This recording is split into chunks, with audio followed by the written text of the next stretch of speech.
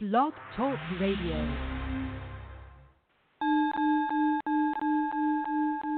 You're listening to the Psychic Coffee Shop Podcast Network.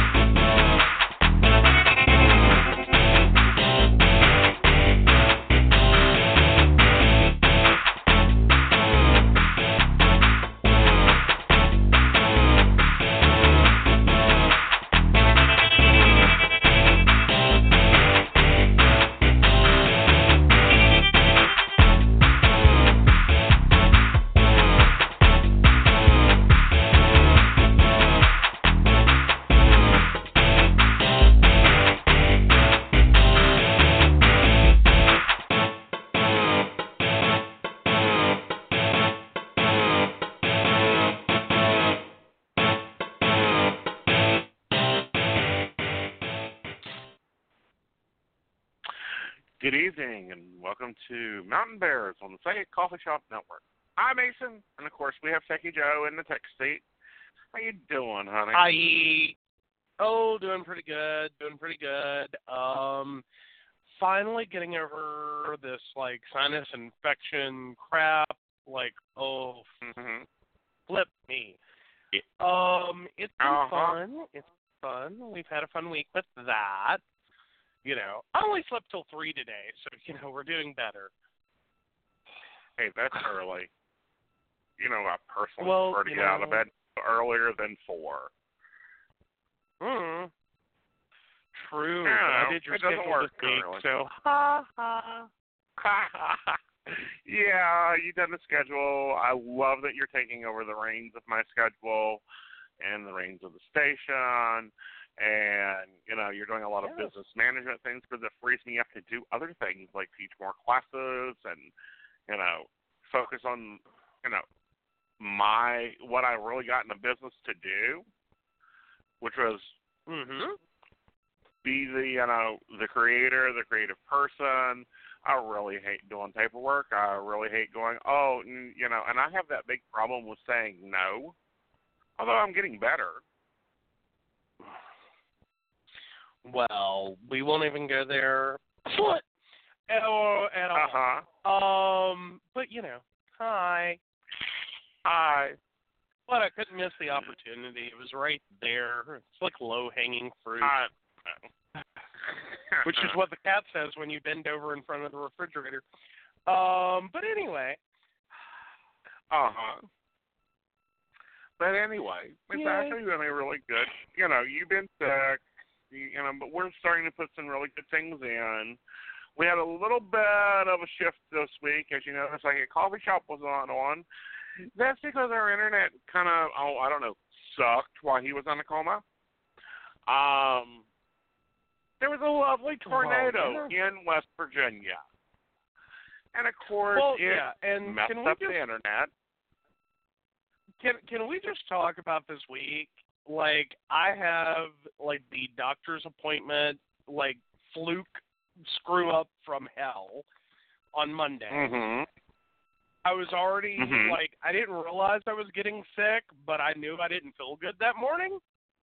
And so we're driving back, and I'm like, oh, crap. That point when you realize, no, I'm not just feeling a little off today. It's not just the drive. It's not just the uphill, downhill thing. I'm getting sick. There's stuff going on. This is bad. So, that was the joy of driving back. And then we get home, and there's no power. Right. So that was fun. And so we had a lovely evening in the 1800s. With our little oil lamp on the porch, because at least it was cooler outside. And, it was what the hell? And then Tuesday, everything was still, trashed. Internet's weird. Everything was weird. And, yeah, it was just, it's been like one thing after another this week. I mean, I know we pretty much start the shows with that, like, it's been one thing after another. Like, could we get a break? Can we get a break?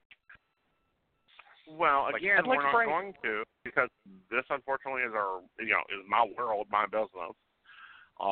You kind of pointed it out last week to me that, that some people live in certain areas, and some people put up with certain things. If your husband works on AC, every one of your friends are going to call to fix their AC. Well, yeah. I work there's a certain amount of social life. Yeah. I work, in priest life. I don't get so the AC's out. Would you run over and pop some Freon in it? No, I get I'm going to divorce his ass. So will you please make him understand that he's an idiot? Oh yeah, there's always that. Yeah, those are actually reasonable. We do occasionally get unreasonable ones. We do. No, what I do have to say, and I'm not minimizing anyone's pain, is I do find it slightly humorous that I no more than said earlier today, because we were planning an outing for Sunday if I'm actually, 100%. And I said, ooh, let's pick up this one friend because they're in a relationship with someone who lives near where we're going. So they're doing a distance thing and money's tight and all that. And I was like, why don't we grab him and take him with us and then, that'll be awesome. No more than said that. And we hear from the other half of the couple, there currently is a storm brewing there. And I'm like, are you flipping kidding me? Really? Mm-hmm. Yeah, and I'm going, no. We just got out of the last one with them. And it's I'm not mad. I'm really not mad. I'm just like, are you kidding me right now? I just, totally was like, let's help them out. Let's get them in the same room together. You know. Are you kidding me now? It's really, no, guys? Now I don't even want to put that offer out there. I'm like, nope. No, we're not putting that offer out there. Nope. We're going to pretend when we are in that area that we weren't there. We are not posting to Facebook. We are turning off the phones. We are pretending that we did not leave the house on Sunday. Well, that's fine. Yeah. Because I prefer that. I know. Not to be mean, but I kind of like to be able to go to somewhere, go do something, take that quality time, and then on the other side of that, I'd kind of like, because of our security risks, because of my positioning, and I'd like to be able to go and enjoy that activity. And not have to be on. Well, no, and I get all that. It's just, come on. How many times do we actually, can I just point out for our audience, it took me, 10 events before I finally figured out that your version of, all right, I've got this event in, Morgantown, and we're going to go up, and we can go do this and do that, and blah, blah, blah, was his very optimistic version that was totally divorced from his work self, that somewhere on that drive turns on, and suddenly it's all get to the hotel, check in, go to the event, come back from the event, go to bed, get up, drive home. 10 events I did this. Whole time sitting there going, I thought there was supposed to be fun. Where's the fun? Well, when, I get done at the event and I'm like, I'm in the mood to go do X, Y, Z, and you're looking at me like, it's after midnight. Yeah, and I'm like, and the show's not till 1. Yeah. Uh-huh. Yeah, I'm not taking you to a bar. No. Like, you went to that event to make money. If we take you to a bar, we'll leave broke. I know how to Depending on swear. the bar. Some of them I still have an account with. Oh, good Lord. No, that's just frightening. No, not happening. Nope.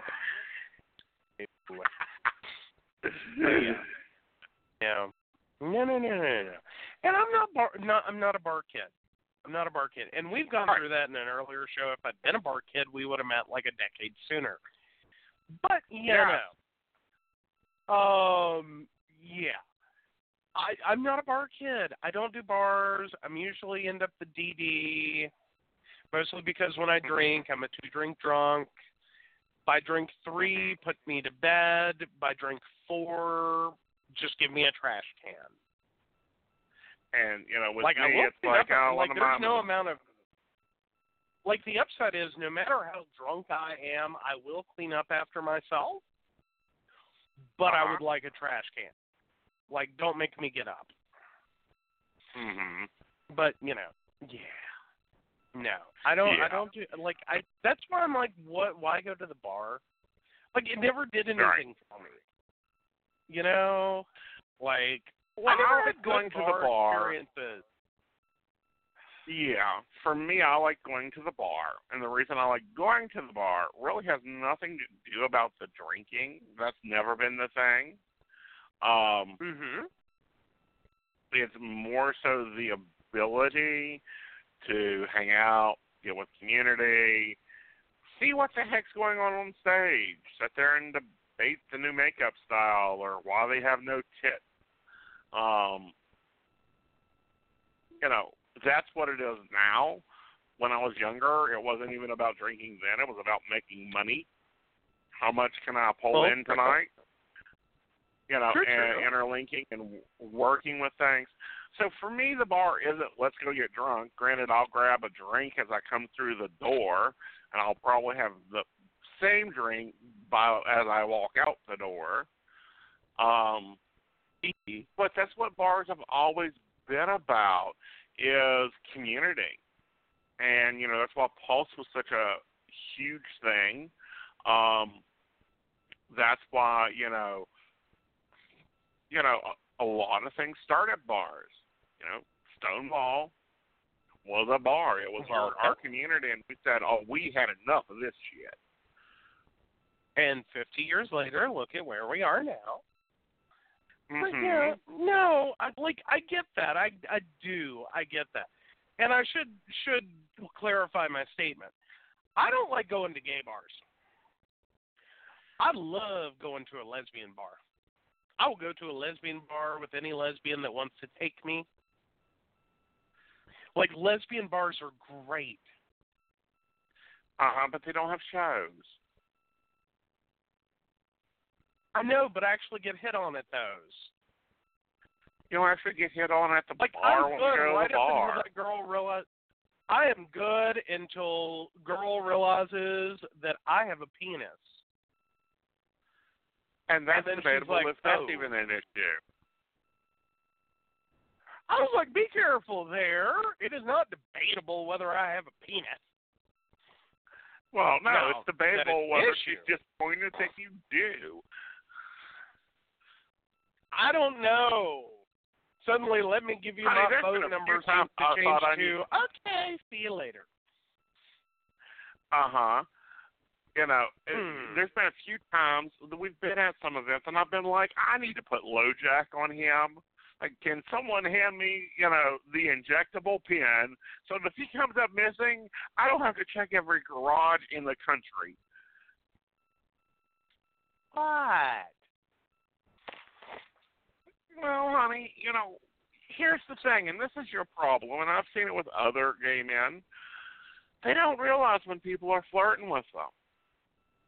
unless, they're handsy. And then I'll have to step in and go, oh, I don't think so. I don't know what you were thinking, but that ain't going to happen today. Because people flirt and are sweet and nice to you all the time, and you're like, I didn't even see that. And it's like, oh, dear God. He has blinders on, and he doesn't even realize it. Oh, no. I am that gay man. I've heard of this. Yes. Like, I have. And the classic story is two of my friends, they were, a couple.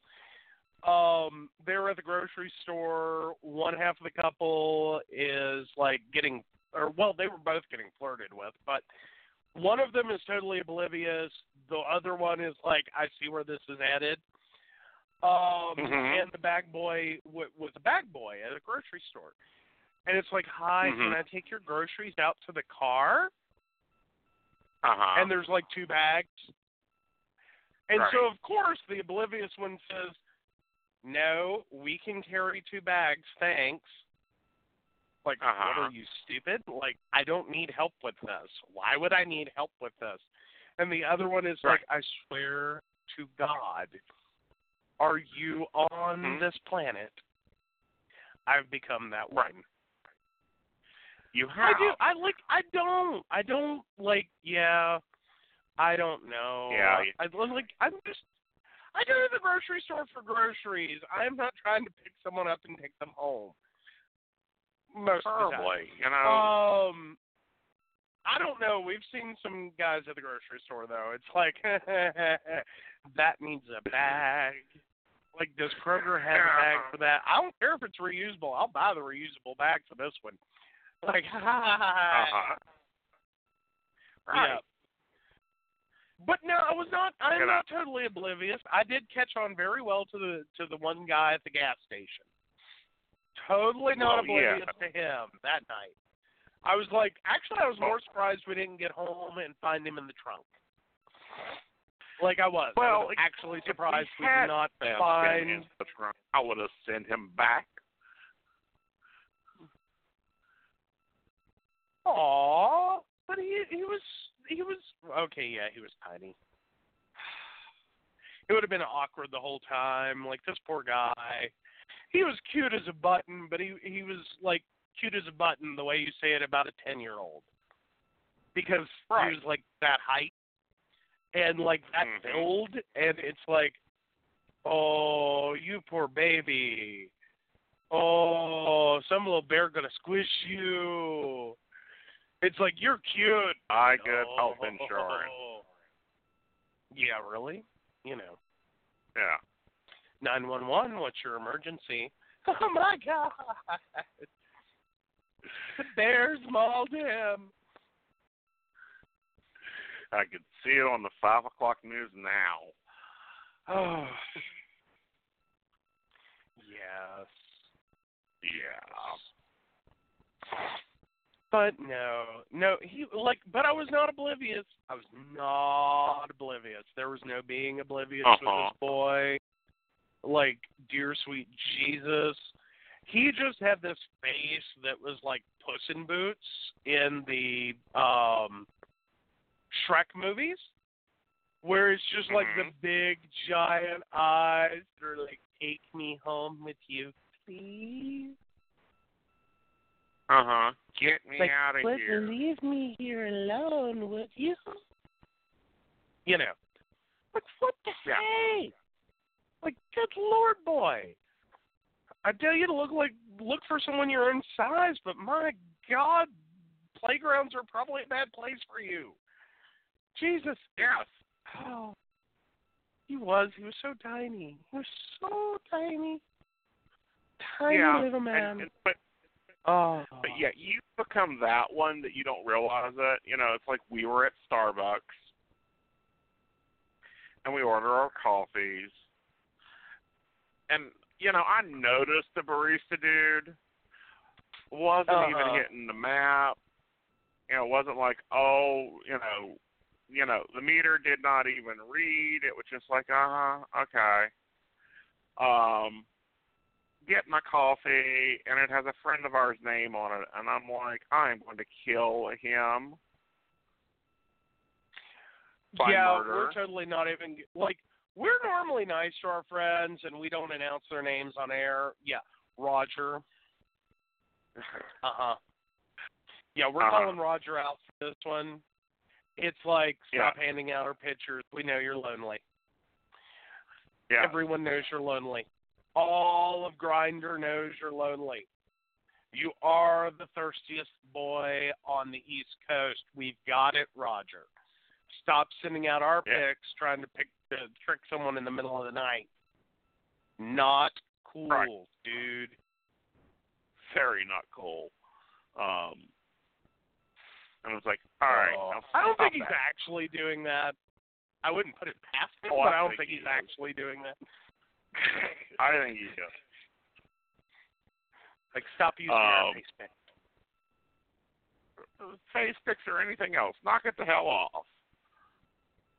You know, I want to be able to, you know, I'm spending at least 2 days at this lovely establishment. You know, and I'm quite sure within those 2 days, unless he's a shitty barista, and he wasn't, me and him will get to know each other very well. It'll probably be the last time I was there for a month. All I had to do was walk in the building. It was already pre-ordered, hand them my card, and they knew immediately handing the drink. Otherwise, he will maul you. Well, there's that. Most people at Starbucks figure that out about you real quick.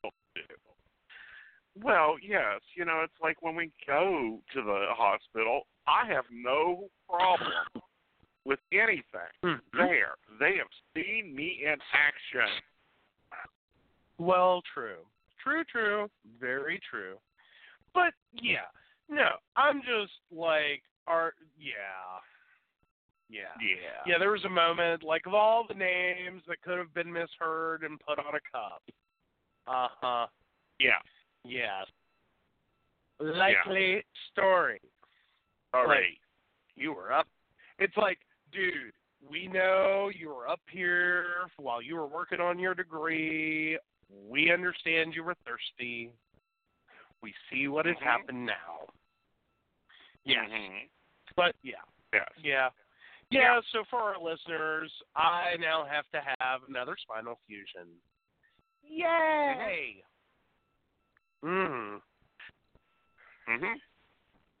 Like, joy of joys.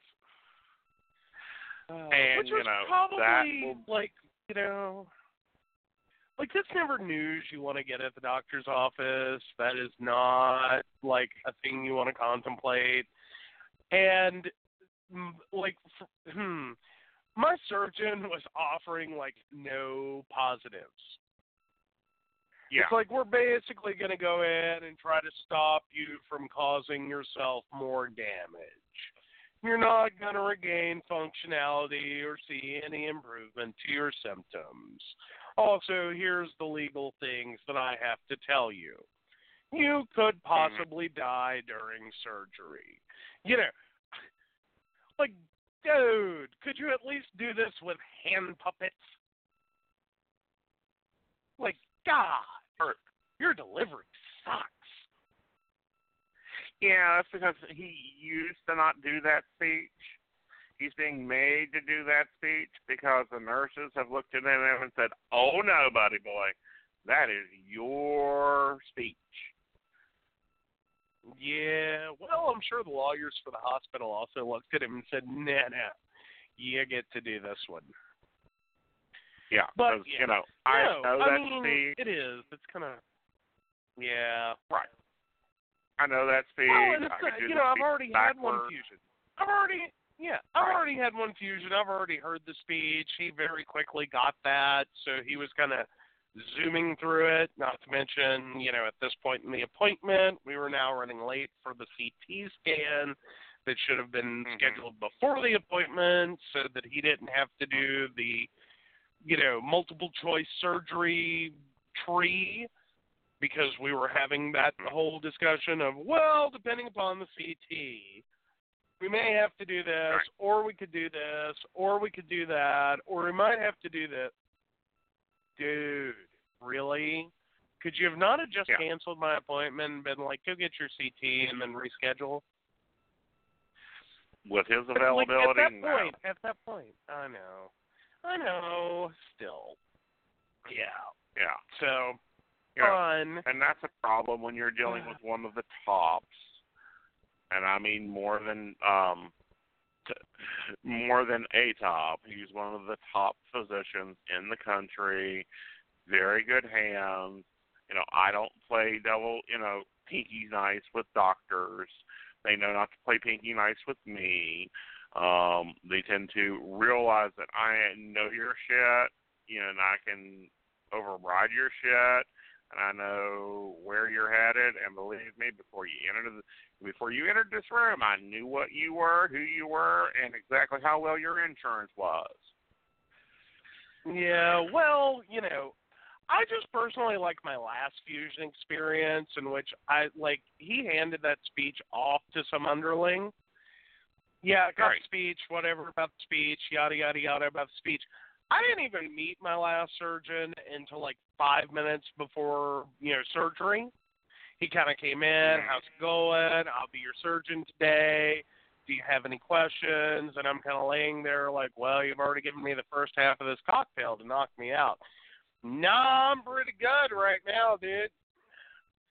And, okay, let's rock and roll. They already had me laid out on the little, balance beam with the, the cross, basically. I don't know, where TV gets this idea that surgery is done on, a gurney. It's not done on a gurney. You're not on a metal table. You're on a pole. It's basically, let's take a balance beam, shove it between your butt cheeks, strap your arms, out from your body, and good luck keeping your legs on it. That was the situation I was in. I'm like, who does this? Where? No,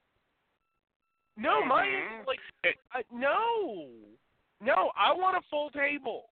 Full table. That's my thing now. No. I'm paying for a full table. I want a full table. I'm paying for a surgical suite. I would like a full surgical suite. But, Yes. But, at least give me a full. Some of those tables, ones like the balance beam allows them to rotate you easily. They can actually turn you upside down or whatever way they need to do, whereas the metal gurney is more for appendectomies, stomach, and heart. You were messing with a back surgeon. He's going to have you to where he can flip and move you any way he needs to. Yeah. I'm just saying, knock me out before you take me and throw me on the balance beam. That's all I'm saying. You want to put me on a balance beam? Put me on a balance beam, but let me not be awake for that. Let me not have that, I'm half drugged, let's walk down a hall, and by the way, do you think you can get on this balance beam? Really? Really? That's insane. Really? I'm half drugged right now. Right now. Yeah. No. Whole time he was doing his hi, nice to meet you, I'll be your surgeon speech. Yeah, I'm just sitting here going, I have cold metal touching my butthole. I have cold metal touching my butthole. That's all I could think. I was so drugged, that was the only thought I had, was the immediate stimulus of cold metal against my butthole. I'm like, no. This is not an experience of my surgery I should remember. Nah. No. Yeah, I'm going to tell them to up your drugs. Yeah, really? That'd be nice. Lots of drugs, please. Lots of drugs. Well, I want to feel nothing until, March. Right.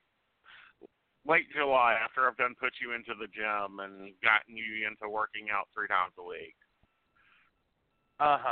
Yeah. Can I get the Michael Jackson cocktail, please? Michael Jackson cocktail. That's what I want. You can pick me anywhere you want to pop me. So a little bit of belladonna will take care of it, not a problem. Alrighty. Sounds great. Yeah, he's been in a mood for our listeners. If you haven't, I asked him what he wanted for dinner on Wednesday. Poor thing said, "Can I have a mandrake salad?" And I'm like, "That's a root." No, Like I asked licorice. hold on. I asked for mandrake and foxglove salad with cyanide dressing. And you pointed out the whole, foxglove's not in season and mandrake tastes like licorice, and I'm like, fine. Can you just marinate chicken in, cyanide and call it a day? That was where I was at. That was my neighborhood. That's where I was living on Wednesday. It was like, kill me now. Like I couldn't breathe. I couldn't have talk. My throat hurt. Like everything was screwed up. I couldn't half hear. It was like I think I was probably awake for a grand total of between all the naps of like 4 or 5 hours on Wednesday. Yeah. I was like, nah, just kill me now. Just kill me now. All right. So, well, at least you got a really nice, really nice boss that doesn't really care as long as his schedule's done by Sunday, so he knows what the hell he's doing. Everything else can rock along. Yeah, and it has this week. Yeah, it has. It's like been last good. night was really cooking. Yes. But yeah. Like, is that a record for Keen? Like, I'm not going to go into actual numbers, but, like, was that a record night for Keen? Add another 10%, it would have been. Wow. Okay. Still, pretty awesome. Yeah. Very much up. Very much good. Very much, just bring me coffee. And because I can't have a conversation with you because I have to come back to you, out of Alpha Wave to have a conversation. Well, yeah. Well, I don't know. I think there was 5 straight hours you couldn't even get to the bathroom last night. Correct. I actually messaged them and said, "Can you please put a table in the bathroom? Just a table. It doesn't have to be anything fancy or big." Yeah. No, we're not putting a table in the bathroom. Nope, not happening. All right, well, I get water damage. I don't want to hear about it. Yep.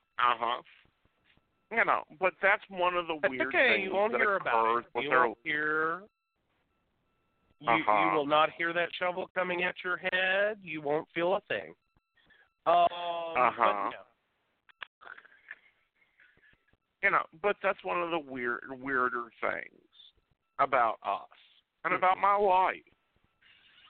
And, it's something that I've ran into with family members or other family members as an independent contractor, as an independent, owning your own business. It's kind of like,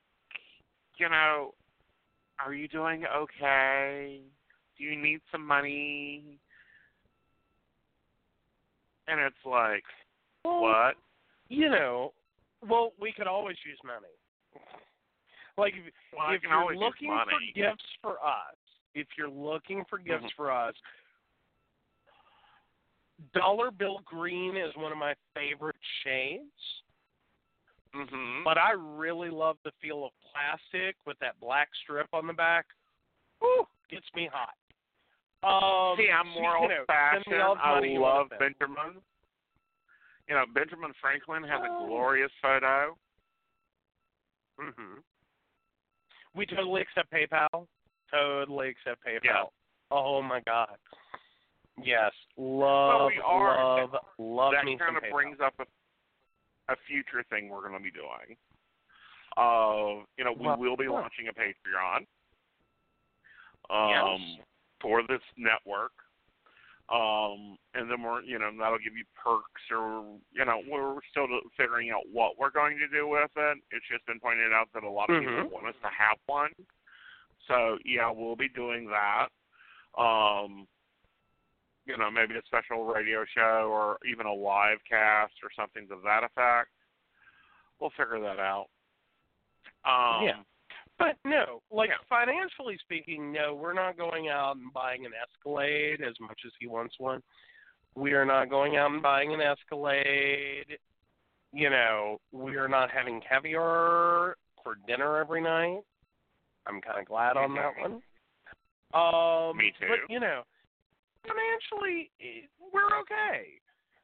We could be a lot worse. I mean, and especially when you consider we are, the house is paid for. One, generationally own a house. We only have the one car payment. Right. We've hit our mid-30s, so, insurance is now cheap, as long as you don't get a sports car. But insurance is now cheap. We don't have, a massive looming ton of credit card debt. We've got the one card, and the balance is kind of meh, not really important. It's a low-limit card. I didn't want anything big. But, it's not that much. We don't have a lot of things that are looming and oh my God, we could lose everything tomorrow. No, we're not there. We're actually doing really good. Age-wise, especially. Not many people are and I'm not bragging because I know a lot of people are out there struggling to make car payments and rent payments, and and I'm sure to them our life sounds like a total dream. I would just love to be in that position. So, and that's kind of what we're saying is we're really not doing that bad. There are way more people doing a whole lot worse. And I will go ahead and say, I don't care how much you appreciate the show. If you sign up for our Patreon and you're out there struggling, don't. I will flat out say that. If you're struggling under the weight of rent and car payments and you don't know what you're eating for dinner tonight, do not sign up for our Patreon. I'm having my Susie Orman moment of whoa, don't do that. What you thinking? What you thinking? But anyway, sorry, that's my soapbox. But I do know that sometimes there's that feeling with Patreons and stuff that it doesn't seem that expensive, and it isn't. A lot of them aren't really high cost per month. And so a lot of people will throw money towards those because they really enjoy the content. They really, they want to connect, but it's also one of those things of check yourself. I know it's only $1. I get that. I know, or you know what I mean? Or it's only $5, or it's only $10, or, but no, take care of yourself first. Always take care of yourself first. If you're out there and you're struggling, take care of yourself first. You don't need Patreon. That should not be a word in your vocabulary. Don't even. Forget the charities. Charity starts at home. And if you're struggling, be charitous to yourself. Exactly. And, and it's not like we're starting it to keep the station going. We're starting it because people are saying, do you have one? You need one. We'd like to do this. Why don't you do this? And a lot of things get started. A lot of Patreons get started that way. It's not because you need it. It's far from you need it. It's more so for us. And, this was brought up ages ago for us to do, and it's we really don't want to. but we get tired of the emails. We get tired of, the promoters going, well, do you have this? Do you have this? Well, some of it is also, I think we were struggling with what do we put into a Patreon? I'm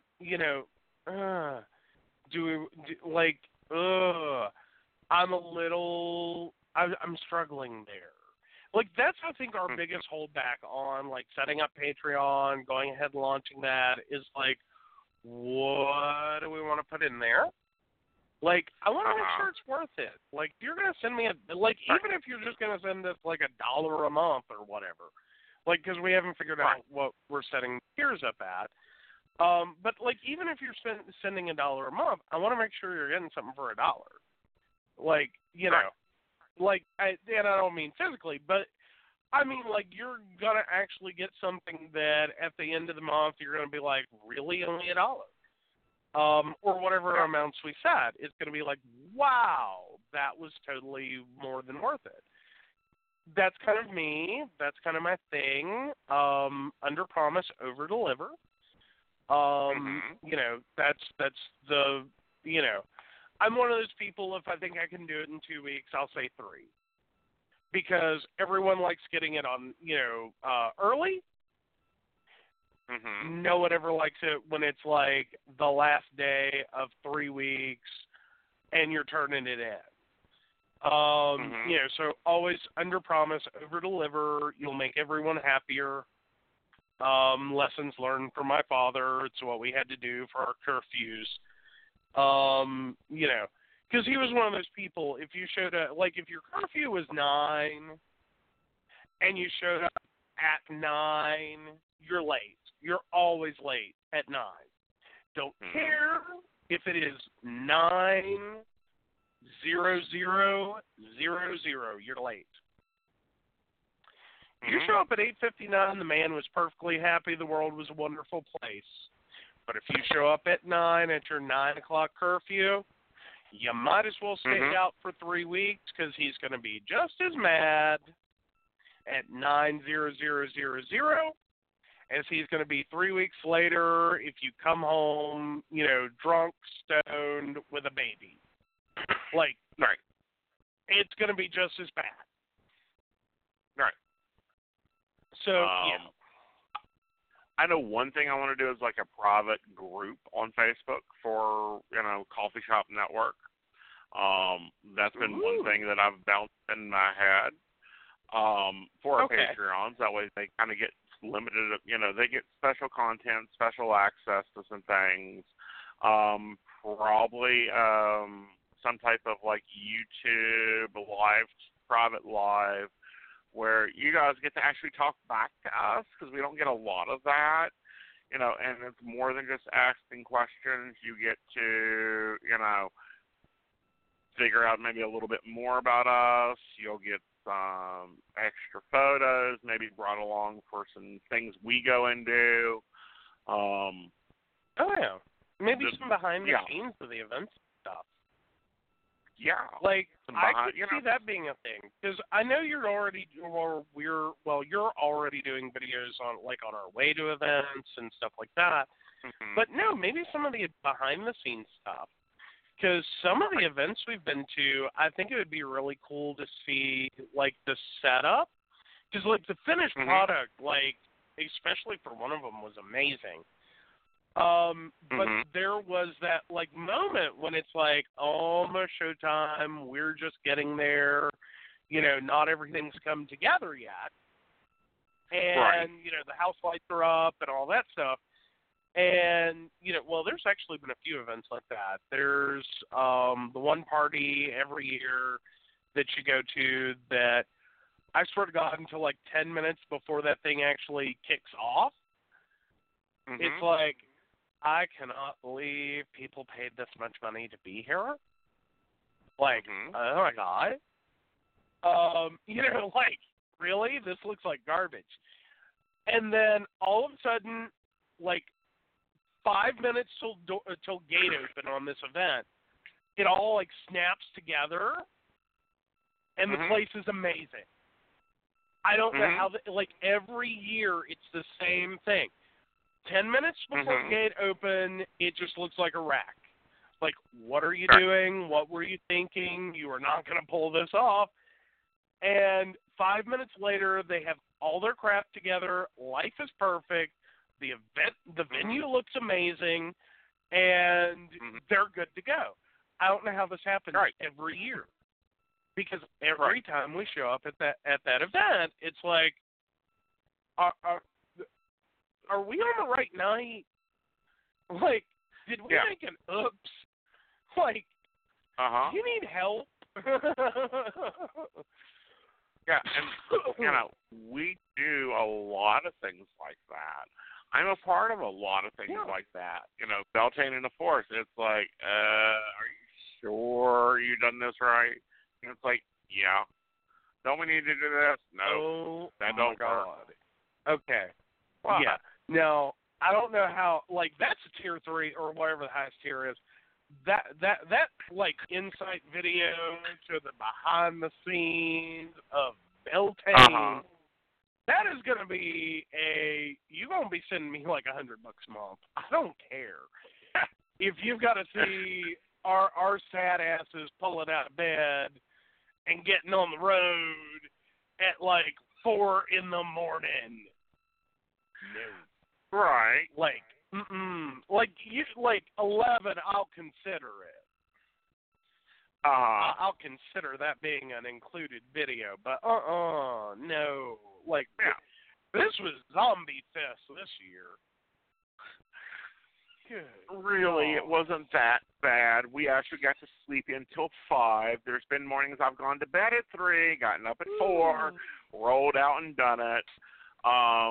Yeah. And that's just because I'm used to these, a lot of things that are big for people. I'm like, no, not really.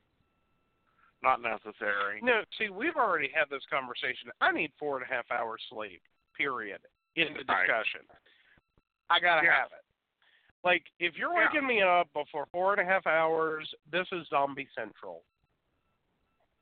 You better have coffee and a human sacrifice. Because, normally I have coffee. You know sacrifice what? is debatable. Well, there's always coffee. But no, like Beltane morning, I was zombie mode. I was just like, I don't know what I'm doing. Oh, I'm operating a vehicle at 70 miles an hour. Cool. Wake me when we're there. Right. Why are these people screaming and interrupting my nap? Shut up. But by that time I was already on game and moving. And going like, this is normal. Yay, I got extra sleep. Let's move. But no, there was that for the morning of Beltane. It really does finally start to come together 10 minutes before gate open, and even at that, there was a point in that morning. It was like, we are never going to get all these people set up. We're never going to get them set up. This is not going to happen because especially the vendors that show up with 2 minivans worth of stuff. It's like, are you kidding me right now? You have one booth. It's 10 by 10. You have 2 vans of stuff. Not people and stuff. Yeah. Love that booth. Love them. They come in. They do all their stuff. They're amazing. Just give them a place. They come great. in, and it's mad science. Snap, snap, snap together.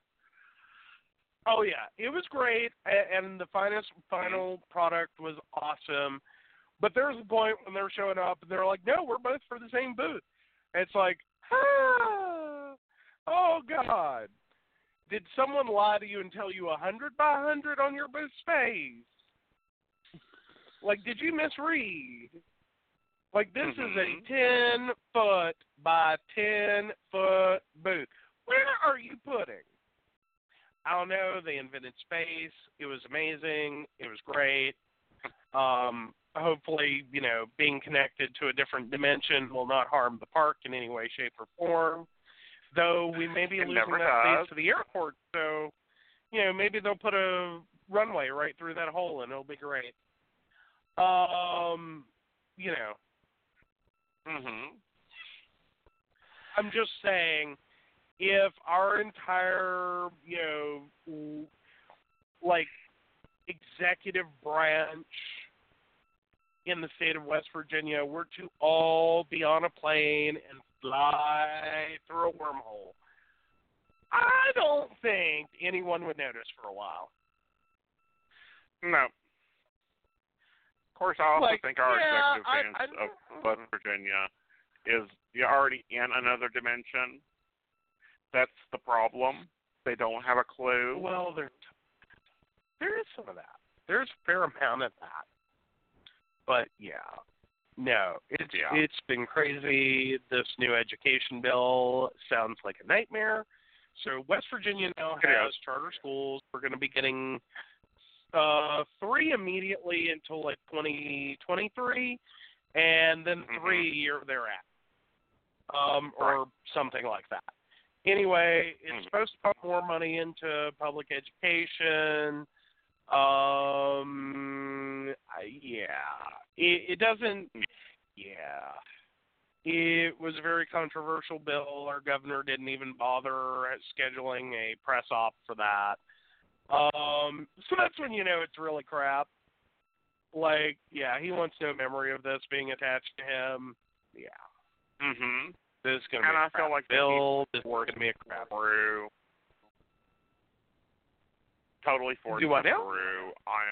I think he totally forced it through.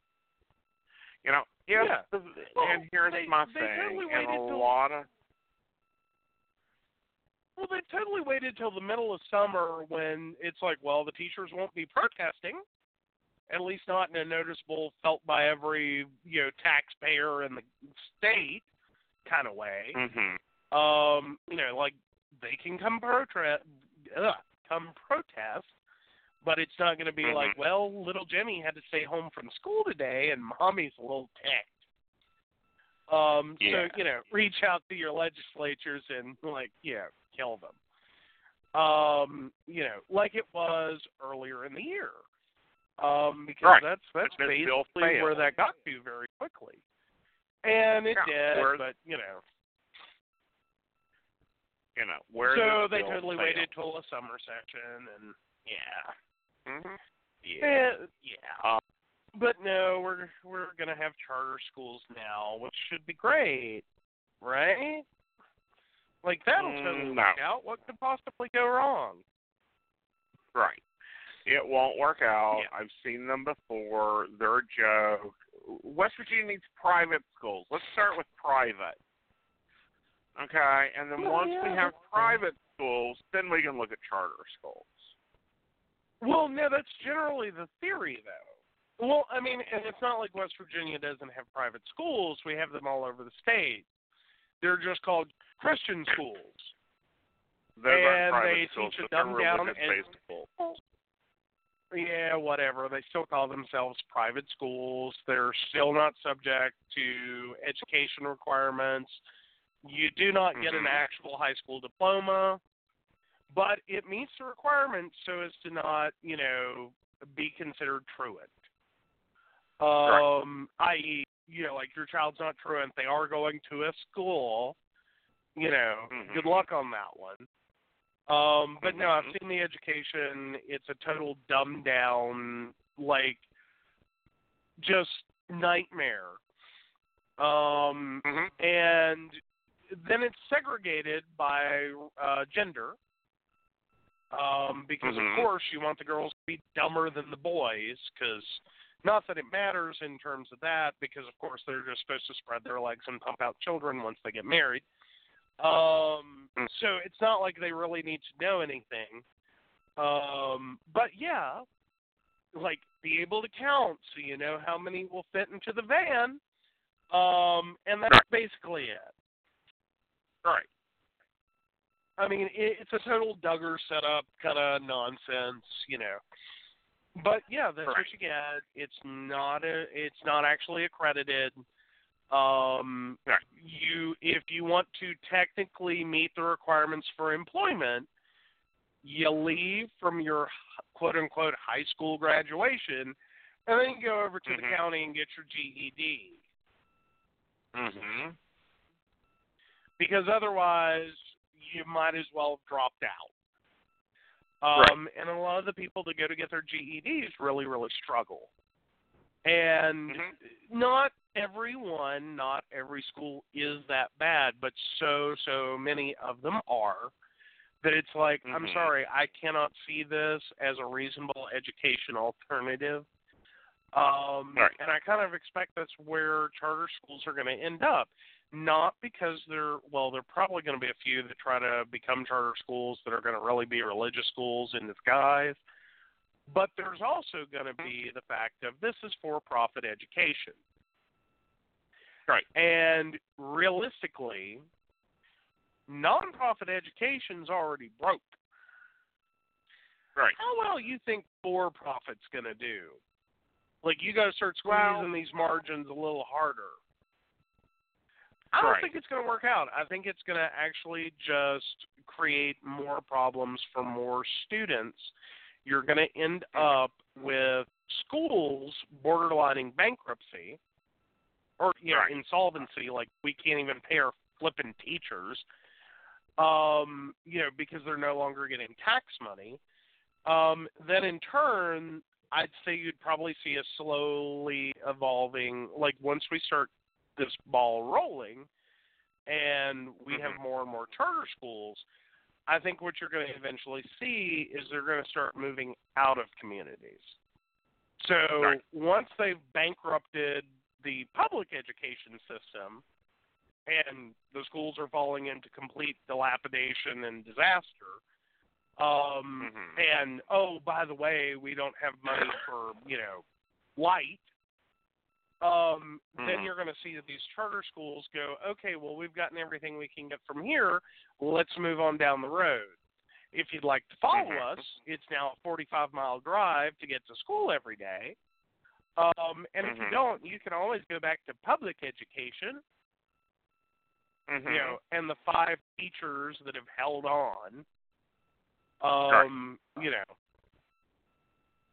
It is. It's like this is another outside interest rape and pillage.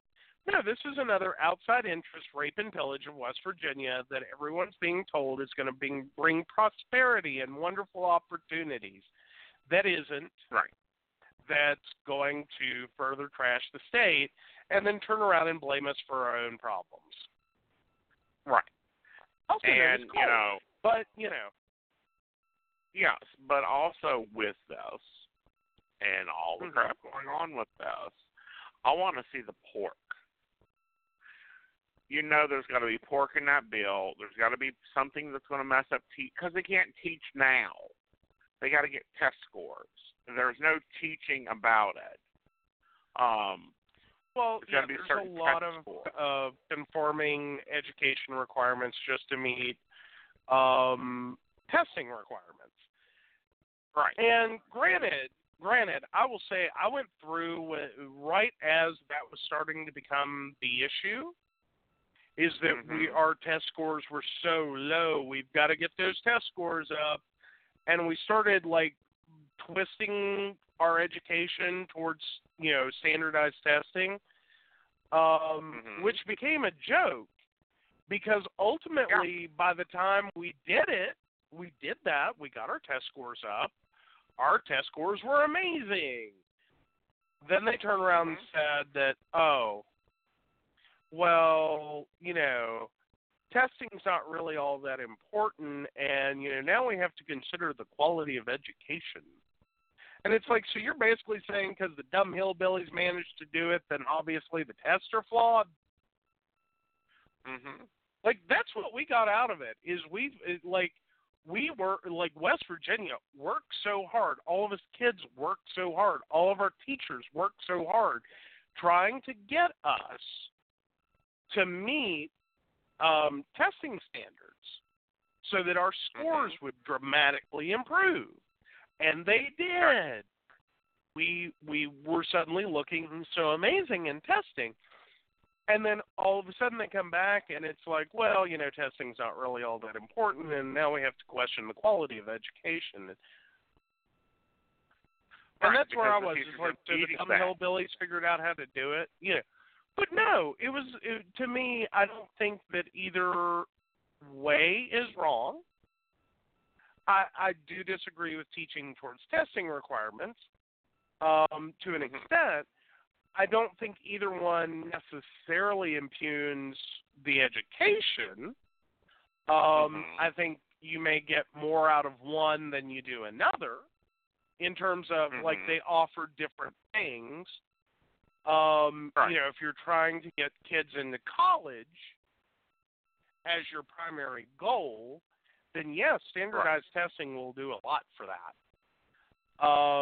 But if you're trying to do, you know, basic learning and, you know, not preparing these kids for college, then no, standardized testing just tells a lot of people you're too stupid to function. Or more importantly, makes them feel that way.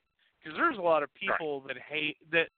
They are very intelligent. They are very capable. They are wonderful human beings. But you put a standardized test in front of them, and that's just a recipe for, like, anxiety, ulcers, you know, nervous breakdown, mental health issues, and a whole lot of I'm too stupid to pass, I'm too stupid to pass, I'm too stupid to pass. And I've seen that. I've seen kids absolutely lose it because they're so pushed on standardized testing that, you know, by the time that test is there, they're not even coping. Like, they're beyond freaking out. They're just barely existing at this point. You know, that if you could hand them the test or a gun with a single bullet, like 90% of them would pick up the gun and just be like, put me out of my misery. Yes. Well, what I'm seeing, and, you know, I have a very strong opinion on education. What I'm seeing come out of schools, out of house schools now, it's children that can't read. Children that have no idea when World War II was or what it was about. Children who have no creativity whatsoever. Children who, you know, are built and designed to answer one test, empty the brain, and start over. I mean, come on. McDonald's, Walmart had to design software to tell them what change to give back. They don't know how to count money. They don't know how to open a bank account. Well, but again, what we end up with standardized testing is it's more so standardized testing is about critical thinking skills. It's not about memorization. It's not about knowing, you know, what year did the War of 1812 end. It's not about that kind of information. And arguably, ever since the advent of the Internet, how much have we really needed to memorize information? We're all walking around with information in our pocket. It's instantly available, will always be there, and that has been a big part of the 21st century is how much information do we need to keep? As long as we develop critical thinking skills, as long as we have the ability to take that information and do things with it, you know, and to understand what we're reading and understand, you know, complex thoughts. As long as we're getting there, I don't know that rote memorization ever did anything for us. On math, realistically, I think the bigger problem that we're having is that in a predominantly non-cash society,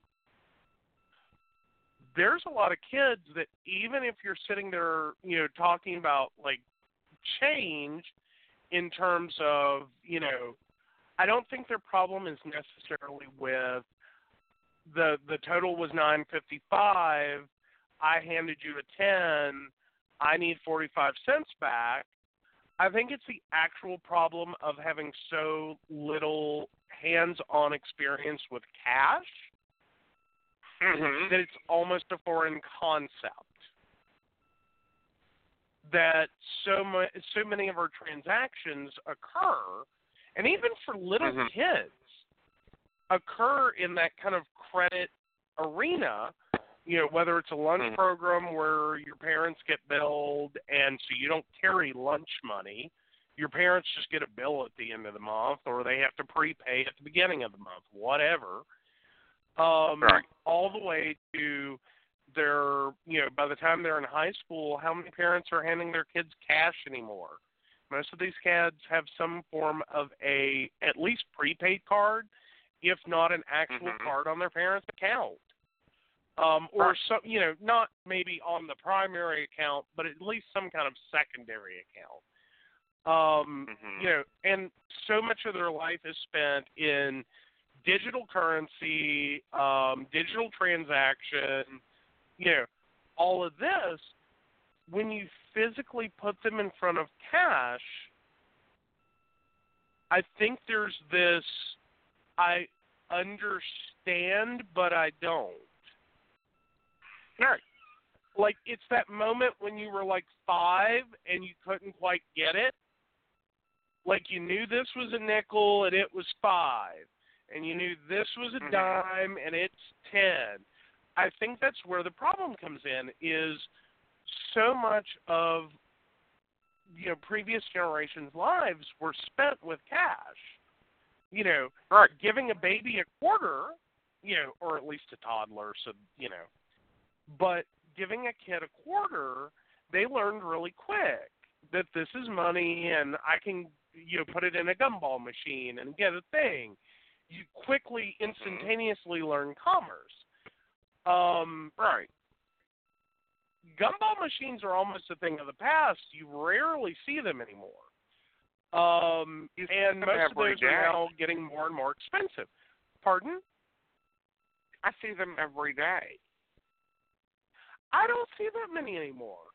I really don't. Like, and maybe it's the obliviousness of adulthood, but I don't. I don't know. I don't see everywhere. But no, I see them everywhere. Fine. Even at like most restaurants, they're there. But what I'm saying is, like, here's an example: the book "The Last of the Wise." Big influencer book for you, right?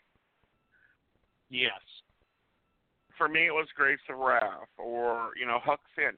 Teachers can't teach literature anymore. They've got to teach everything else except literature. They've got to teach everything else except what I call the importance, the things that are like, oh my God, okay, I get this concept of, this occurred because of this, so this is the chain of command of events, and this is how you can dissect it, and this is what the author's trying to say, but really isn't. They aren't teaching it. Well, now that's becoming a college-level thing. And it is. I'm sorry, it is.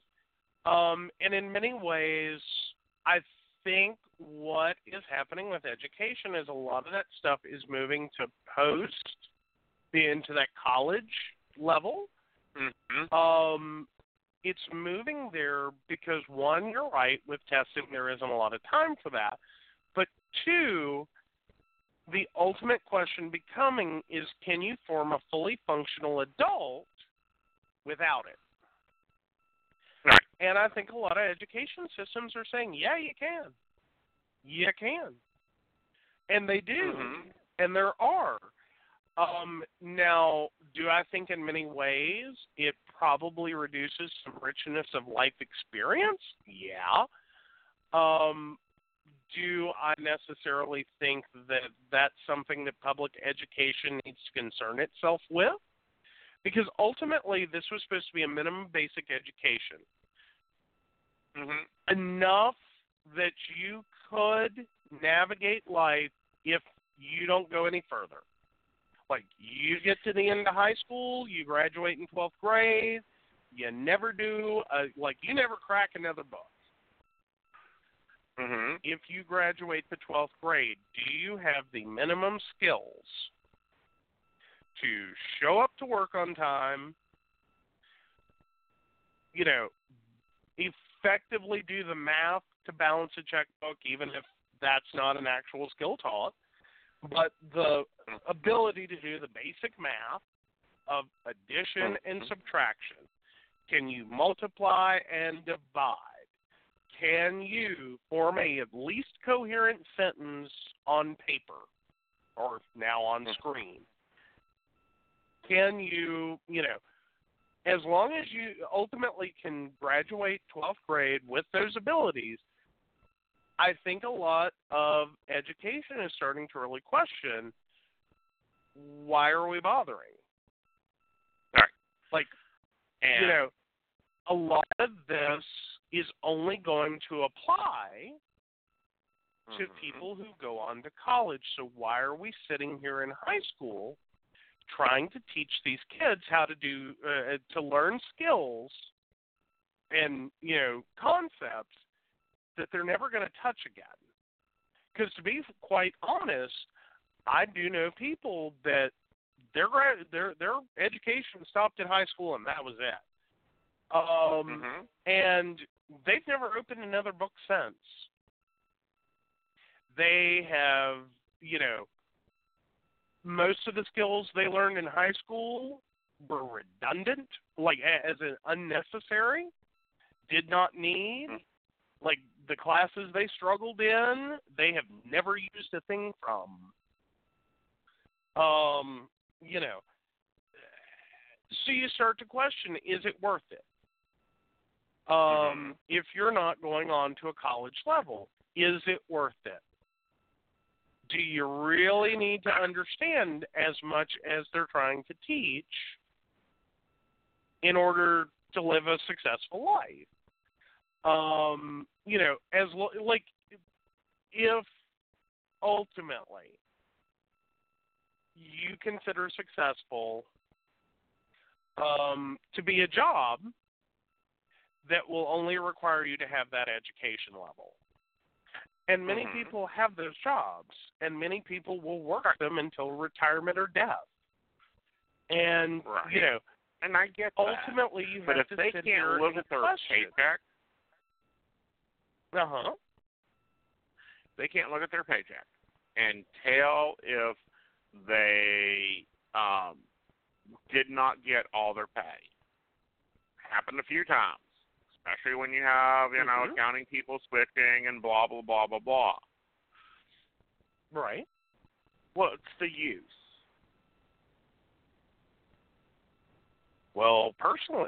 Honestly, companies find that amazing. They love employees who can't read a paycheck and know if they're getting paid properly. As long as it's in the company's favor. But yeah, they get a little annoyed if it goes the other way, but at the end of the day, I'm not saying it's a perfect education system. I'm just saying I think this is the legit conversation that education's starting to have. Is did we go too far? Or what do we cut?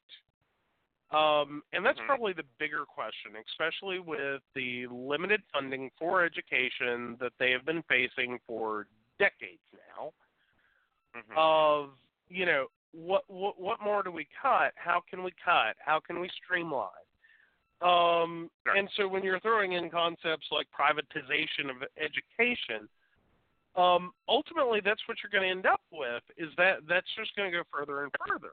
Now, to me, it sounds like a very foreign, alien, horrible concept, to sit here and think of ripping literature. We'll keep English class, like you'll do your grammar, but we're going to rip out literature. I think that's horrible.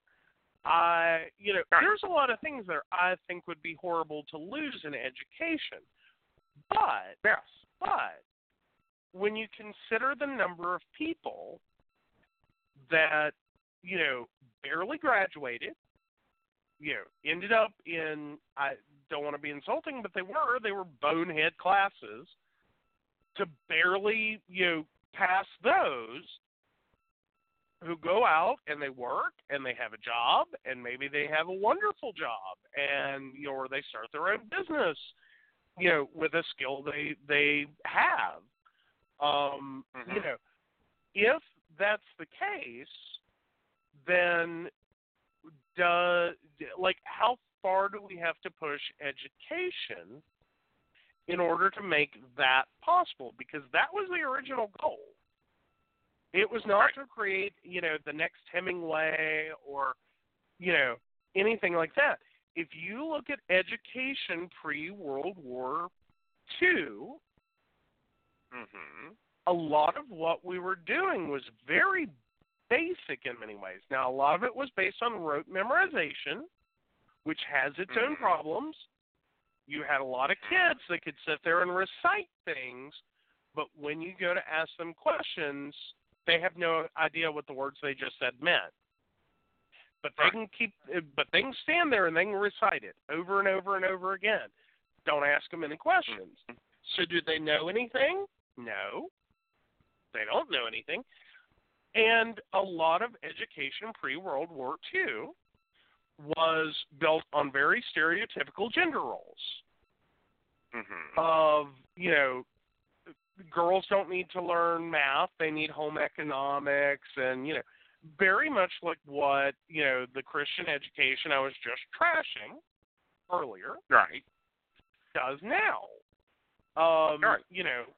Women aren't worth anything, so we're not going to teach them anything because they don't need to know anything.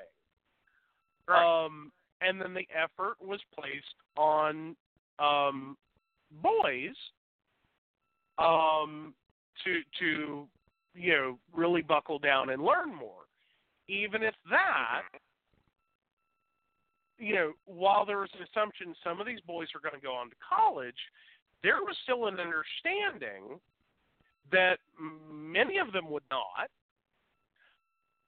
Of those that didn't, someone's going to work in a restaurant till they die, and someone's going to pick up garbage till they die, and someone's going to do this. And it wasn't an insult. These are things that our community needs. Every community needs a grocery store. Every community needs a restaurant. Every community is going to need a garbage man.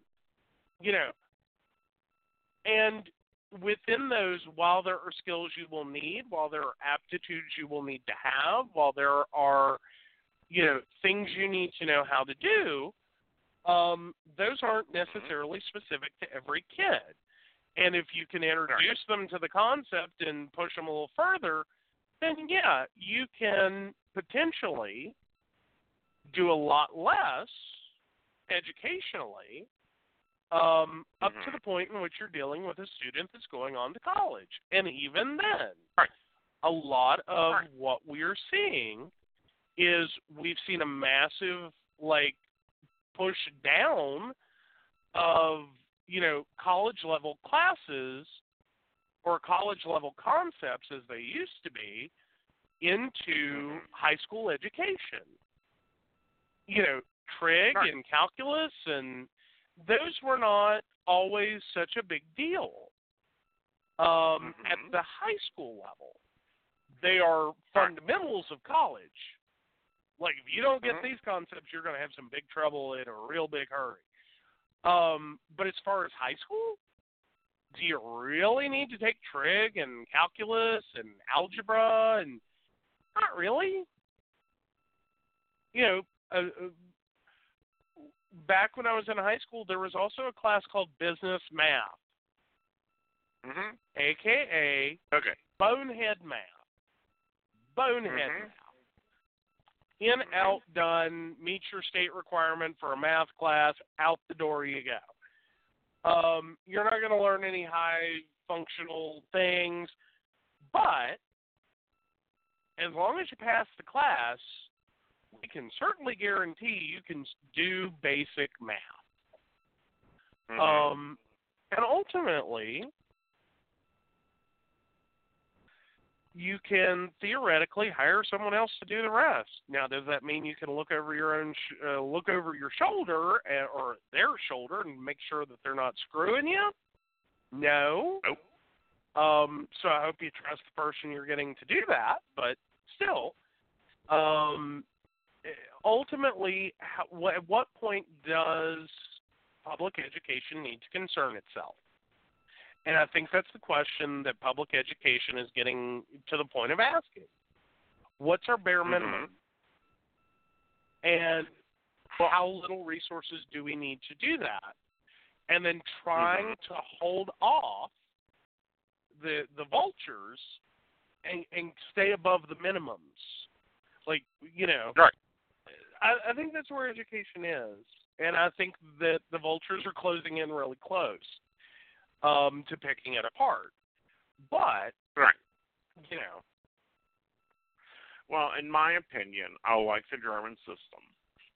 Around 14, 15, you take a test. Test tells you where your aptitudes are, where your talents are, where your interests are. That way, if you're not set to be a doctor, you don't take biology.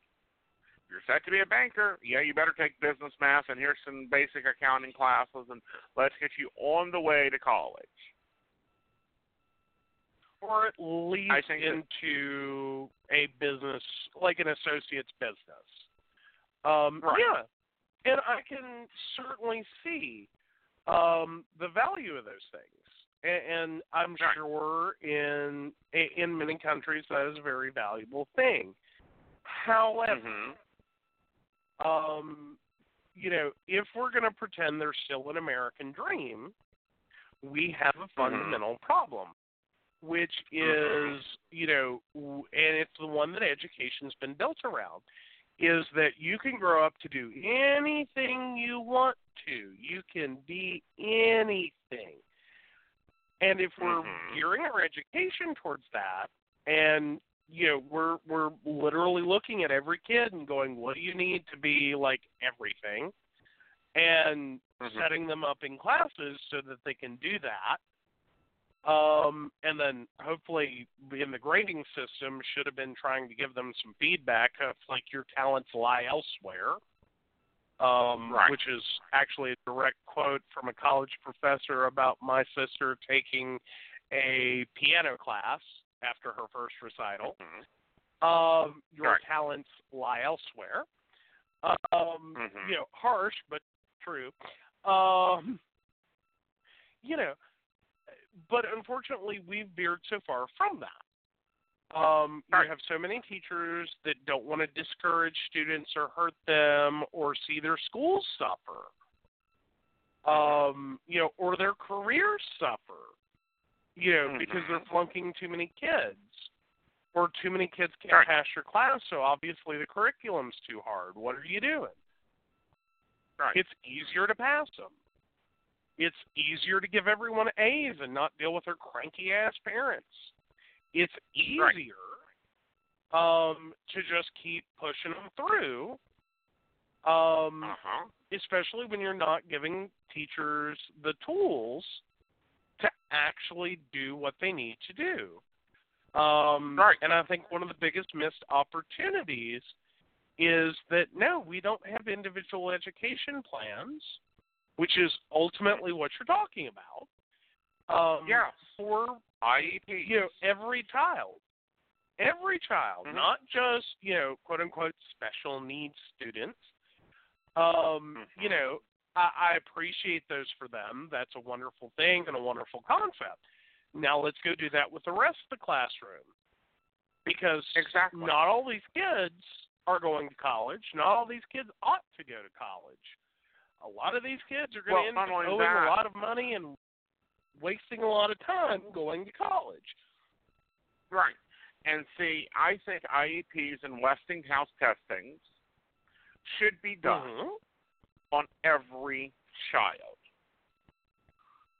Well, yeah, and then I think there's a period there where you try to, and make it a little broad, not necessarily narrow it down, but at least get a kid on a right path, and stop sticking, the art kid in flippin' trig. Like, right. I'm so sorry every time I see, like, a kid whose parents are, like, pushing them to go do this. Because right. money will be better if you go do this. Money will be better. So they force this kid in classes that they just sit there and, like, they're bored, they're angry, they're struggling. And they're like, why am I here? What am I doing? Like, I don't understand this. I don't care about this. I don't want to do this. Why am I here? And I'm not saying every art kid is necessarily bad at math, but you get what I'm saying. If the kid has an interest in trig and that somehow relates in the future to their art, then that's great. Right. But not necessarily push a kid into that class. Because you're basically setting this kid up for failure most times. Right. You're judging a fish by how well it can climb a tree. Like, yeah, the kid's gonna feel like a total failure and a dumbass and Right. Why are you setting your kid up for failure here?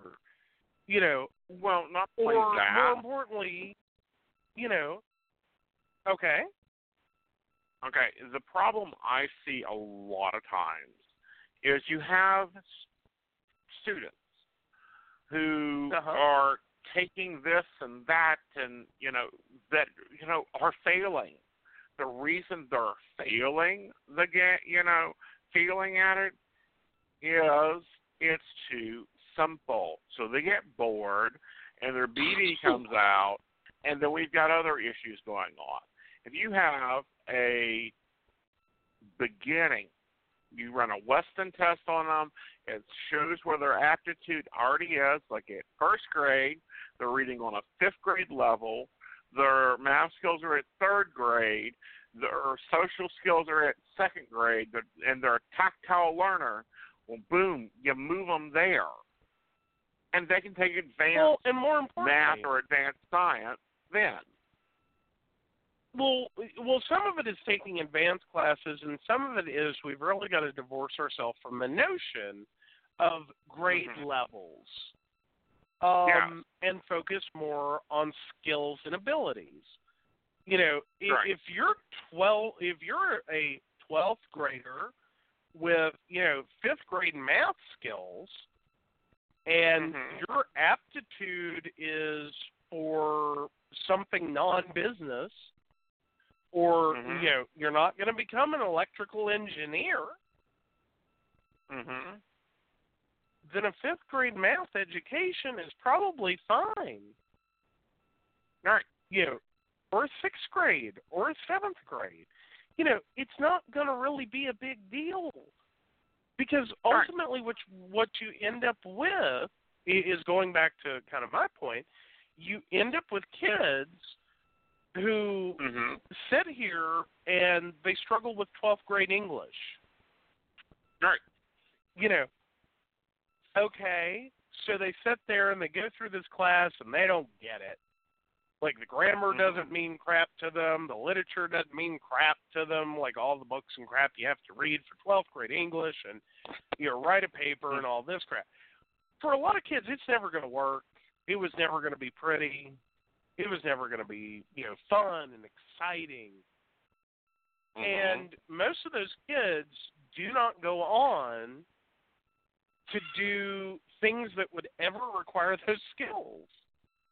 But we sat there, we made them go through this class, and they barely passed it. you sit there with parents telling them, how could you be so stupid, and I don't understand how you can't pass a stupid 12th grade English class, which ultimately says the same thing. I don't know how you're this stupid, Right. or whatever. And they build up this concept that they suck. Right. And what you ultimately end up with is someone that, because part of their skills, abilities, and aptitudes were not going to cover 12th grade English, right. went through a class with stress and frustration and ultimately anger, right. as well as this general sense of I'm stupid, I'm no good at English, I don't know how to read, blah blah blah blah blah. And what you ultimately see is that's crap people carry with them for a lifetime. Exactly. How many people do I run across in my business interest of, I'm not good with computers. I swear to God, it feels like every client starts the conversation with, I'm not any good with computers. Right. And it's like, no, you're not an expert with computers. Got that. You obviously managed to do enough to get paid by your boss, so you're good at what you need to do on a computer. Exactly. I don't need you, your boss does not need you to fix it. Your boss does not need you to understand error messages. Your boss does not need you to be able to do this advanced skill set, as long as you meet the requirements of your job. Right. And in that regard, you are great with computers. But instead, we have this accumulation of things that we pick up. And every time I hear a client say that, I know that someone has made fun of their abilities. Someone has sat there and laughed at them for doing something the hard way. That someone's grabbed a mouse out of their hands. That someone has spent a bunch of time talking over them in very technical terms. These are things I know. Is that someone somewhere has sat there and talked to this person like they're a total flippin' moron. Right. And not in the good way. Because I've dealt with some people that I'm like, I don't know what you're getting paid for.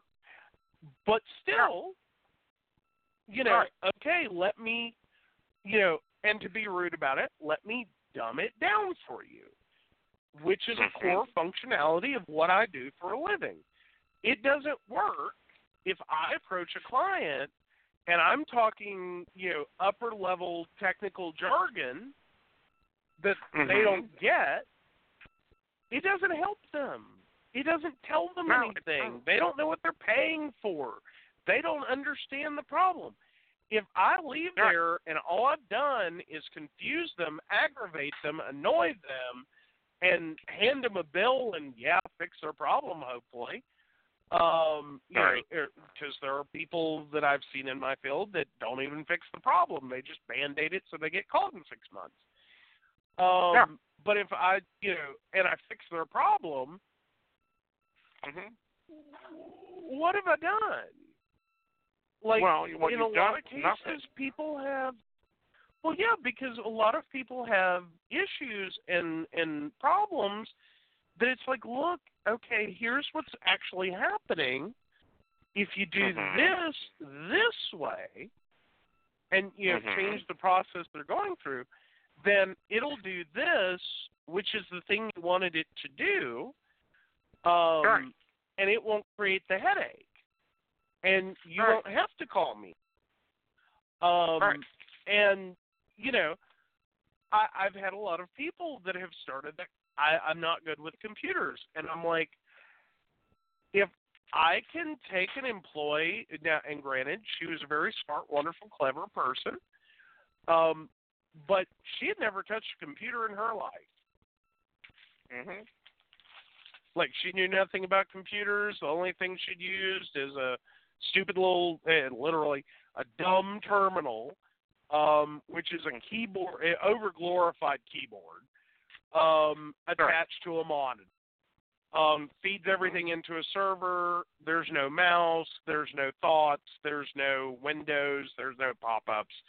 It is all dumb level computing. Right. That is everything she has done.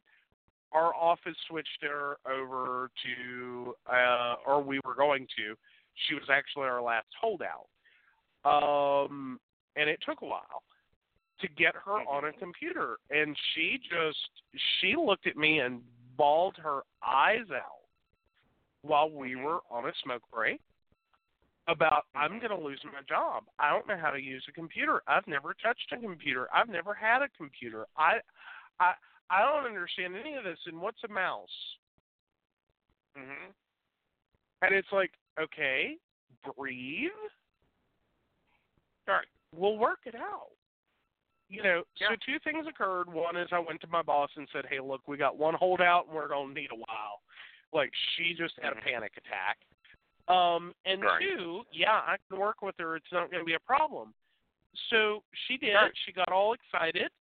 She went to Walmart. She bought a full $350 computer, I think it was. And she's like, okay, I have a computer. How soon can you get here? Because I don't even want to open the box yet. And I went, I'll be right there. Right. Like, I just need Right. directions to your house. Where do you live? And so we go. I go over. We open the box, and I'm like, "Here you go." And she's like, "No, I don't want to touch it." And I said, "Well, you're going to have to quickly get over that, because you're going to spend a lot of time doing that." And you know, so we went through a lot of those things, and more so made her do them. You know, it's like I need you to get comfortable with what I'm saying and listening and hearing, but I need you to get that tactile understanding when I say do this, that you know what you're touching, you know, or what you're looking at or what you're seeing, and build that connection. And so that's what we did. We did that for like 3 weekends, and suddenly she's more proficient than half the office. Right. Like, she got it, you know, she understood it, it clicked, she was good to go. If I can get someone that starts at that point, that granted had a very vested interest in keeping her job, and move her to the point that she's more proficient than half the office right now. You know, she's got this. She knows what she's doing, she knows the terms, she understands what you're saying. Does she know how any of the internals work? Not a clue. All right. But I've connected all the dots together for her to at least understand from the previous system to this system. And, oh, by the way, I introduced her to the Internet and YouTube. Her family suffered greatly. I found it amusing. Yes. But, you know, that happens a lot, and it starts at those beginning levels. You know, that's why, you know, in our house I have you cannot decorate yourself in this house because enough of the degradation has gone on in this house. Or, you know, and I also tell my clients, oh, no, you can't do that. You are not broken. You are not stupid. You know, because you have to break that somewhere. Well, and at some point you have to really understand is you're being judged on something you're not good at. And that's okay. You know, not everyone's great at everything. And if you're being judged on something you're obviously not good at that you tried, I'm sorry, that grade's always an A because you tried. Right. You know, you knew you weren't good at it. You knew you were going to probably fail, and you did it anyway. Right. You get the A for effort, not for the outcome, but you get the A for effort. Right. But so many people get used to being beaten up and failing, and being told their failures on top of it, and made fun of for the fact that they can't do something. And it's like, you know what? You got to move past that. Like, someone has given you really bad information. Yes. If you can do what you need to do with it, and if you're happy with what you're able to do, people in cell phones get that from every senior citizen who gets a touch-screen phone from their kids. I don't know how to use it. I don't know how to turn it on. I don't know what it's supposed to do for me. But my son, daughter, grandchild, whatever, bought me one. Help me, that conversation. Oh. And it's like, I'm never going to be good with that. I love, love, love when clients start that. I said, well, what do you want to know how to do? Turn it on. Get them to turn it on. I said, now you're good at that. So we just killed that one. What else you want to be good at? Eventually they get what I'm saying, and they start laughing about it. Usually any client I can get to laugh, I can make them run circles around that grandchild. Right. At least but in at the terms same of time, doing the things they want to do. Exactly. But at the same time, it's like Mama Knight. We got her on Alexa, and she is just in love. Yes. And now her neighbors are in love. Yeah, we need to set her up with an affiliate link. Yeah, we need to set her up with an affiliate link and put a little sticker on her door and, send it to all her friends, because she has become a little salesman. It was so weird, I have to say, and I'm sure she's probably listening, so sorry. But there was a moment, I know, there was a moment where recently she just started this conversation with the words, so how much did you pay for the Alexa? And it was one of those conversations, we're in a car. And I don't know where your mind went, but where mine went is, oh, God, she's knocked it over and destroyed it. Nope. And that's I'm like, where my mind went. Well, that's where mine went. And I'm like,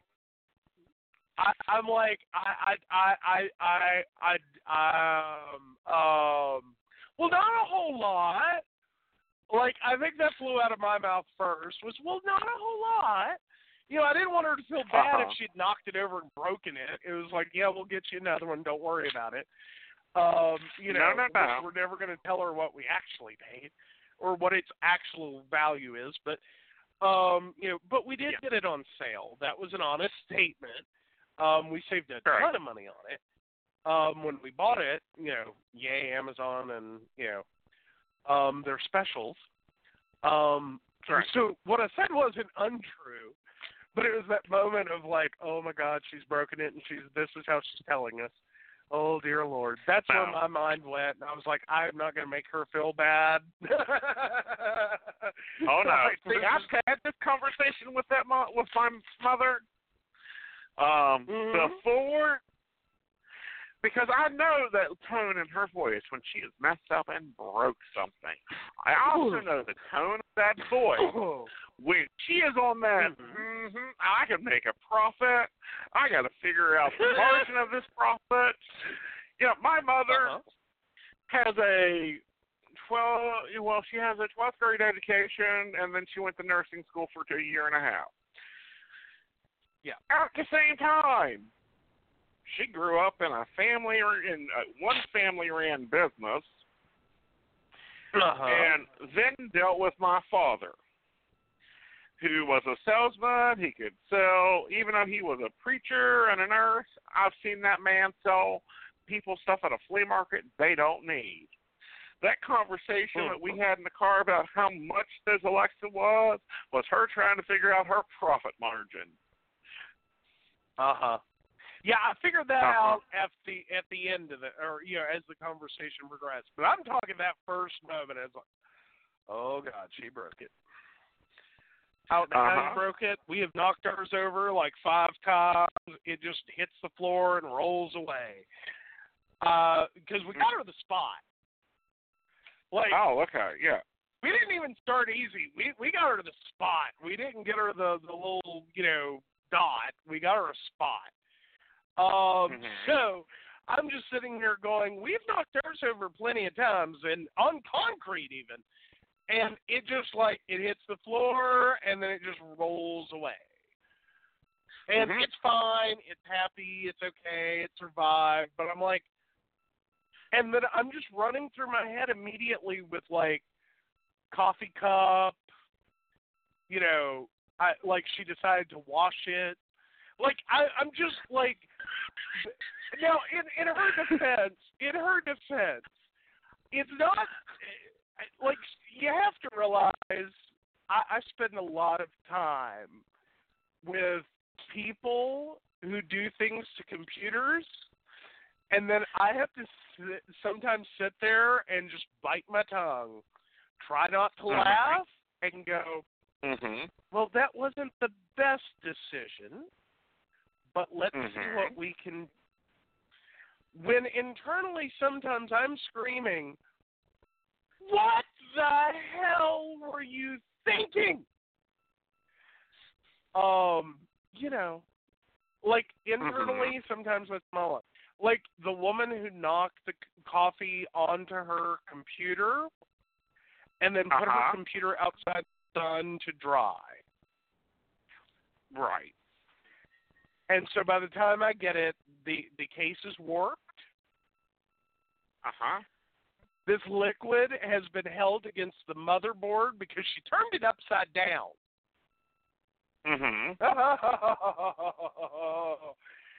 Oh, woman, no. So she tells me all this. I'm standing there with a totally straight face. Internally, I'm like, not what you do. Not what you do. Right. Is what's going through my head.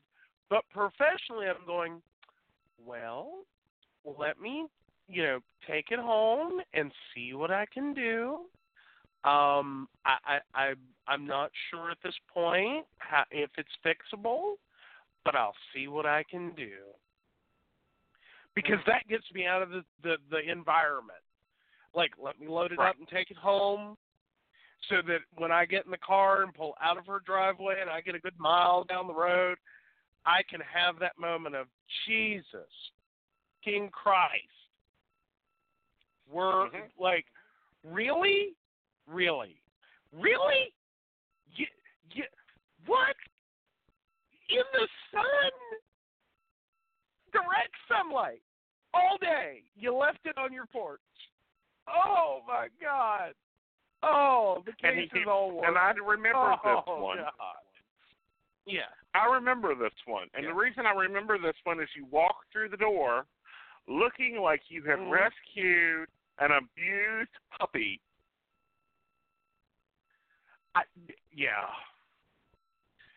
I'm sure the look on my face was just like, I need liquor. I can't even for the rest of the day. I can't even. I wasn't prepared for this one. I wasn't prepared. All she said is she knocked a cup of coffee over on her computer and she unplugged it. And I went, okay, good start. She did not drop the bombshell of left the battery in it, set it on her front porch, indirect sunlight, upside down. Yeah. Oh, really? What would you... Ooh. Overnight. That was the other part. She left it out overnight till the next day. So I'm then going condensation. This computer has sat out overnight. Oh, my God. And she likes cream and sugar in her coffee. Things you pick up about clients so you know later what's going to happen. You know, so when the ant crawled out, I was non-pulsed. Did nothing. Right. Did nothing. I'm like, yep. This is going to be a fun one. Ultimately, no, it was not fixable. Well, I'll take that back.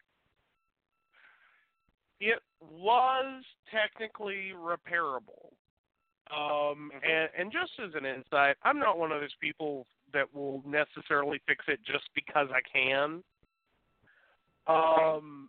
There's weighted parts of this conversation in my head, and part of that weighted conversation is it needed a new screen, it needed a new keyboard. I wasn't too happy with the battery, and it was 7 years old. Right. And at that point, and it was a $300-ish Walmart special at the time she bought it. Right. And I'm going, by the time I order all the parts, put in all the parts, and fix this bad boy, just go to Walmart. Just go to Walmart.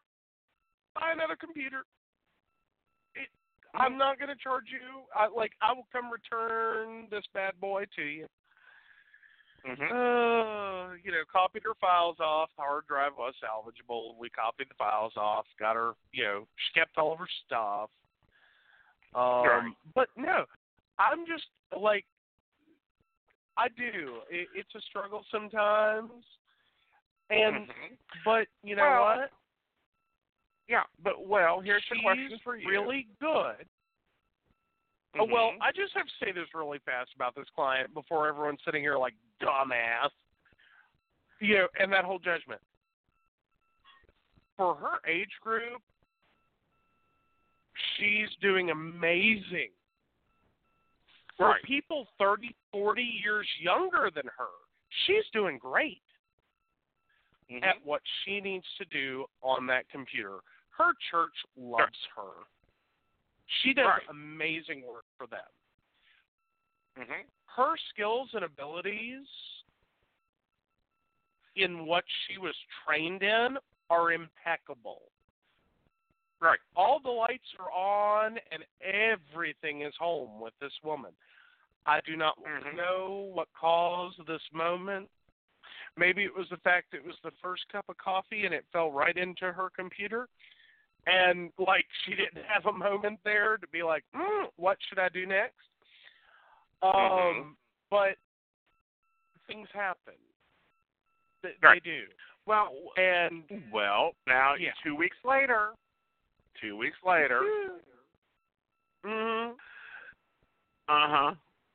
As I call. I blame you. I know. Blame you. You can blame me, but you really should blame the universe. They're the ones that, hit you with a brick wall. But. Oh, yeah. But, on the side of that, you've done the same thing. Well, I did not turn it upside down and set it out on the porch. Well, no, you didn't. But you spilled coffee in it. That happens. What should clients do when that occurs? Basically, at that point, your best option is to immediately unplug if it is plugged in. If it has a removable battery, please take that out as quickly as possible. You want to orient it on its side away from the charge port. Do not turn it towards the charge port. That's where most of your, capacitors and things like that are more likely to be on your motherboard. You do want to put it on its side. So, if it's a laptop, because that's usually when this happens, if it is a laptop, you want to open it up to where it makes, that pretty little perfect 90-degree angle between the screen and the keyboard. Set it on the non-charge port side on a table. like you're putting up a little, study carrel. If anyone remembers those from school. But basically, you want to leave it there to drain. Put some paper towels or a towel under it if you feel so inclined. And then that's it. Do not, if it's on when this happens, immediately turn it off. Don't care what you're doing. Press and hold that power button until it turns off. And then set it as described. Set it on its little corner. Let it drain and make sure to either go ahead and call your IT person if you have an IT guru, or if that's me, call me. Or take it where you can get it repaired. Many computers that have liquid damage can very much be repaired. A lot of times it's as simple as you've already done everything you needed to do, but having someone else go ahead and take it apart and make sure of that before you try to turn it back on, always in your favor, because sometimes what happens is you will not leave it long enough. There's trapped liquid that does not drain out, and therefore if you turn that power back on, it's going to go boom. And what would have been a very fixable machine suddenly becomes a hunk of plastic. Sometimes a flaming hunk of plastic. Right. And, well, yes, and that would be unfortunate. But you can always reach out to us on our Facebook page, which is in the description of the show. And, if you're in our area, Techie Joe's available. I'll ship him out to do something. If not, we'll find you someone that's qualified to do that. Yes. We do have a few different people that we know of in many areas, actually. Yeah. We're always happy, and I can certainly always, at least give you an idea of what you're dealing with. Like, how big of a bear is it? And I'll just say real quick, that is something I run into a lot with clients, is sometimes that fear of calling. I know for me, I will generally try to help you as much as I can over the phone. If it's something that I can, in any way, like, get you back on track, or at least give you an idea, okay, here's the bear you're dealing with, and walk you through some basic questions, like, do you even want to really go down this rabbit hole? What you after? Right. Because run into a lot of people, you paid $1,000 for that computer, 5 years ago. Let me tell you what's worth now, and then ask you, do you really want to go putting $200-$300 in it? Because computer value drops precipitously. Once you start hitting that about 3-year mark, it's about gone. Its value is pretty much used up. You're down into, even a high-end system is down to, a couple $100 at a best case. And a lot of people don't realize that you're about to throw a lot of money towards something that's not worth what you think it is. So before you freak out, And so, I'll take lots of those calls. I don't charge for those calls. I'll gladly, walk through those without a problem. Like, tell me what you got going on. And then I can tell you, is that something you want to fix? Is that something you really want to deal with? And what are your options that, instead of this big giant repair bill you're afraid of, what are some options you got? Because not everything has to have a tech go deal with it. But liquid damage, guys, liquid damage, always suck it up. If you want to keep it or get your files off of it, either way, take it to a repair place and suck it up. Like, you cannot we'll be get around that. Tuesday with the Psychic Coffee Shop. Yeah. Joe, of course, be sitting in my co-seat. And we'll be taking your calls. So, until then, good night, y'all. Good night.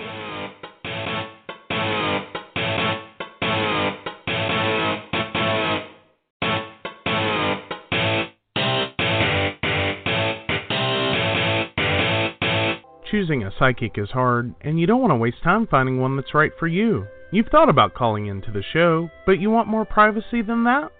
With services from phone, email, chat, text, and his network availability, you need to check out Aeson's website at aesonnight.com. Just a few clicks and you can have your own personal, private psychic reading. On aesonnight.com, you can also find out about VIP packages, scheduling parties and events, and signing up for his classes. What are you waiting for? Talk to Aeson today.